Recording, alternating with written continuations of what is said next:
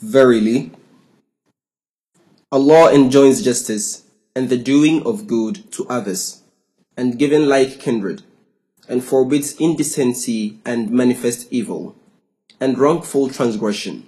He admonishes you that you may take heed. The Holy Quran, chapter 16, verse 91. Know that the life of this world is only a sport and a pastime, and an adornment and a source of boasting among yourselves, and rivalry in multiplying riches and children. This life is like the rain, the vegetation produced whereby rejoices the tillers. Then it dries up, and thou seest it turn yellow. Then it becomes broken piece of straw. And in the hereafter, there is severe punishment and also forgiveness from Allah and His pleasure. And the life of this world is nothing but temporary enjoyment of deceitful things. The Holy Quran, chapter 57, verse 21. Chapter 2, Social Peace. Let us now turn to the question of Islam's role in providing social peace for contemporary society. Contemporary social order. Unfortunately, religious influence on moral behavior is fast being lost in society. To aggravate the situation further, a strong urge for liberation from religious obligations is in motion and gaining momentum almost everywhere in the contemporary world. Yet, there is also panic born out of the growing lack of security and disorderliness in social behavior, running parallel to the trends of disregard religious and ethical codes. Belief in the living God, who has shaped not only the destiny of human beings, but who has also a right to determine the patterns of their day-to-day life, is rapidly eroding. The Holy Quran summarizes this condition as ظَهَرَ الْفَسَادُ فِي الْبَرِّ وَالْبَحْرِ. Disorder has inundated land and sea. Christianity, being the predominant religion of the West, had, until the turn of this century, a strong and effective hold on the moral behavior of its adherents in the West. Alas, not so anymore.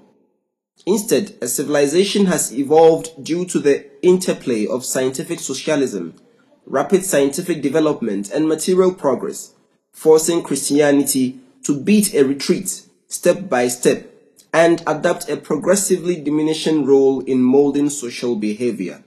Moral behavior, therefore, in the West today is as little or as much Christian in its character as the moral behavior in most Muslim countries is Islamic. The same, unfortunately, is the state of social and moral behavior elsewhere in the world. There are so many Buddhists and Confucianists and Hindus in the world today, but unfortunately, very little of Buddhism, Confucianism, or Hinduism can be observed. Water everywhere, but not a drop to drink. If religious or traditional codes of ethics are wanting in a society, morality will lose all relevance to a generation which no longer blindly accepts its traditional heritage as sound and valid. Such a generation is bound to pass through a critical transitional period of emptiness. This in turn would generate a new urge for inquiry. The process of inquiry may or may not lead to the discovery of a better and more satisfying code of conduct. It may, on the other hand, end up in total chaos or a state of moral anarchy. Unfortunately, as I see things, it is the latter option which seems to be the choice of modern society. A wind of change is blowing across societies of the world, be they Eastern or Western, religious or secular. It is an evil wind which is polluting the entire world climate. The modern world seems to be far more aware and conscious of the rising level of pollution in the material atmosphere than the rapidly rising level of pollution in our social environment. The Holy Quran, obviously speaking of such an age, declares, وَالْعَصْرِ إِنَّ الْإِنسَانَ لَفِي خُسْرٍ إِلَّا الَّذِينَ آمَنُوا وَعَمِلُوا الصَّالِحَاتِ وَتَوَاصَوْا بِالْحَقِّ وَتَوَاصَوْا بِالصَّبْرِ. We bring to witness that age when man as a whole would be in a state of loss, except for those few who believe and do good deeds and exhort others with truth to accept truth and admonish others with patience to be patient. Exploitation, duplicity, hypocrisy, selfishness, oppression, greed, the mad pursuit of pleasure, indiscipline, corruption, theft, robbery, violation of human rights, fraud, treachery, lack of responsibility, and want of mutual respect and trust have become the hallmark of the modern societies. The thin veneer of civilization can no longer hide the ugliness, which is becoming more and more apparent. However, it would be wrong to say that these threatening signs of human failings were absent in past ages. In fact, many civilizations in the past had also suffered the same maladies before their chapters in the book of human history were finally closed. It would be wrong to single out any one particular region of the world which had been beset by moral evils. Societies are beginning to crumble everywhere alike. As against the countries governed by totalitarian philosophies, the rising consciousness of individual liberty in the so-called free world is in itself becoming a lopsided trend which is largely responsible for growing social misbehavior.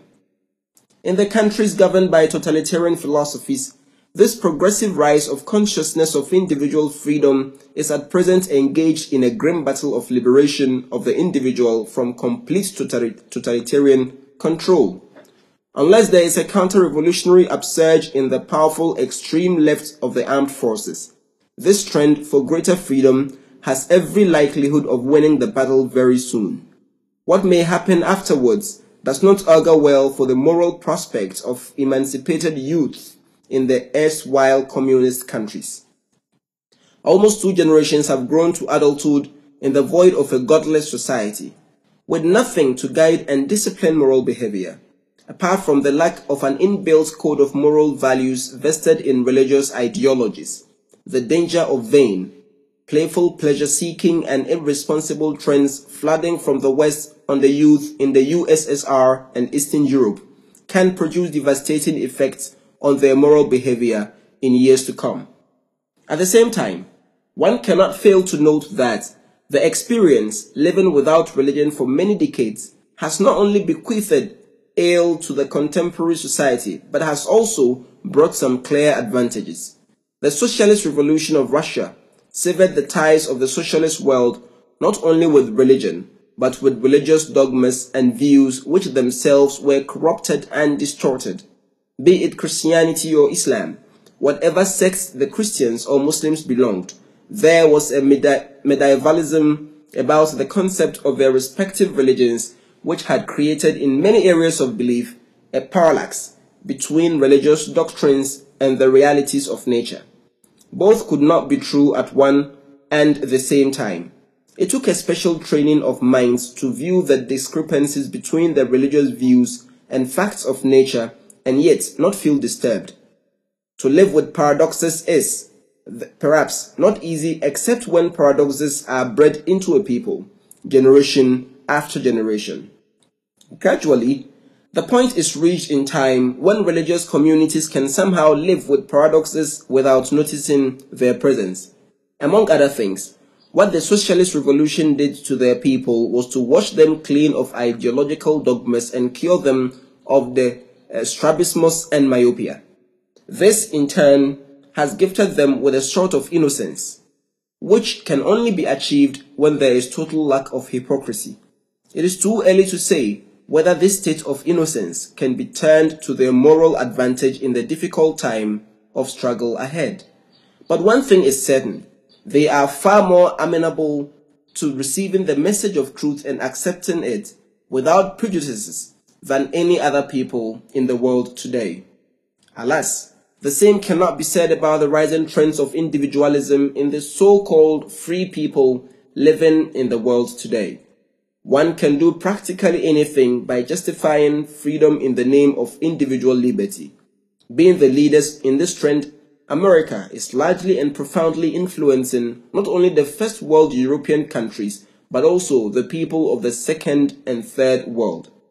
The echo of these distorted concepts of individual liberty rendering one free from the discipline of moral life is being heard far across the ideological curtains of scientific socialism.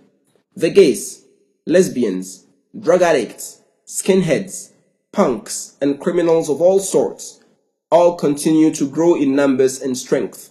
Their audacity to defend their behavior by simply asking their admonisher, "Why not?" has become the ominous challenge to contemporary society.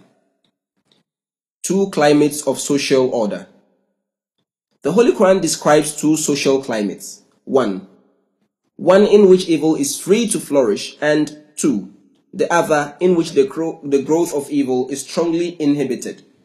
If you take up Islamic moral teachings piecemeal, it would be very difficult for the Western mind to understand the philosophy of its message. This is because moral teachings must be studied as parts of a social climate. One must look at them in totality. You cannot understand the autumnal season just by looking at the fallen dry leaf of some foliage changing its color.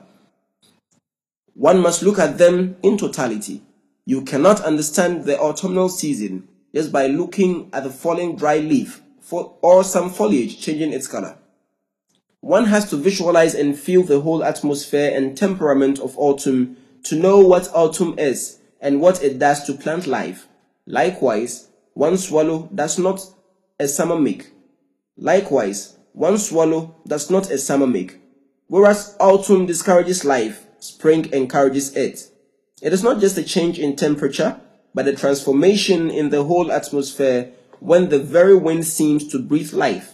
Social systems are also like seasons with their own qualities and influences. Vanity of a materialistic society and its ultimate destination. Islam deals with this subject in exactly the same manner. First, let me describe a society which, according to the Quran, is un-Islamic. اعلموا أنما الحياة الدنيا لعب ولهو وزينة وتفاخر بينكم وتكاثر في الأموال والأولاد كمثل غيث أعجب الكفار نباته ثم يهيج فتراه مصفرا ثم يكون حطاما وفي الآخرة عذاب شديد ومغفرة من الله ورضوان وما الحياة الدنيا إلا متاع الغرور. Know that the life of this world is only a sport and a pastime, and an adornment and source of boasting among yourselves, and of rivalry in multiplying riches and children. It is like the rain, the vegetation produced whereby rejoices the tillers. Then it dries up, and thou seest it turn yellow. Then it becomes worthless stubble. And in the hereafter there is severe punishment for the wicked, and also forgiveness from Allah, and His pleasure for the righteous. And the life of this world is nothing but temporary enjoyment of delusive things. Again, referring to the vanity of material life, the Holy Quran has this to say, وَالَّذِينَ كَفَرُوا أَعْمَالُهُمْ كَسَرَابٍ بِقِيعَةٍ يَحْسَبُهُ الظَّمْآنُ مَاءً حَتَّى إِذَا جَاءَهُ لَمْ يَجِدْهُ شَيْئًا وَوَجَدَ اللَّهَ عِنْدَهُ فَوَفَّاهُ حِسَابَهُ وَاللَّهُ سَرِيعُ الْحِسَابِ. As to those who disbelieve, their deeds are like a mirage in a desert. The thirsty one thinks it to be water until, when he comes up to it, he finds it to be nothing, and he finds Allah near him, who fully pays him his account, and Allah is swift in reckoning. The Holy Quran depicts this as a mirage which tantalizes the thirsty person by ever running away from him until he becomes so exhausted that he can pursue it no more. That is when he is punished. He is made to realize that this is the goal of emptiness and void, which he had been following all along. Suddenly, the mirage stops running away and permits him to catch up only to make him understand the bitter meaning of pursuing nothingness. That is the punishment meted out to those who pursue the vanity of life, and that, according to the Holy Quran, is how all such societies end up. As against this, Religion advocates an ideology which declares that life on this earth is not the be-all and end-all of things, but that there is a life to come hereafter. If we do not die a permanent death here, but continue to survive in one form or another, as Islam and many other religions would have us believe, if life on earth cannot be taken separately from the life hereafter, and if both lives must be understood as the continuation of the one to the other, then it will be extremely unwise to ignore the role of social influences on a person here on earth. Evil, immoral, and unhealthy influences are bound to give birth to an unhealthy soul in the life to come. I end at page 62.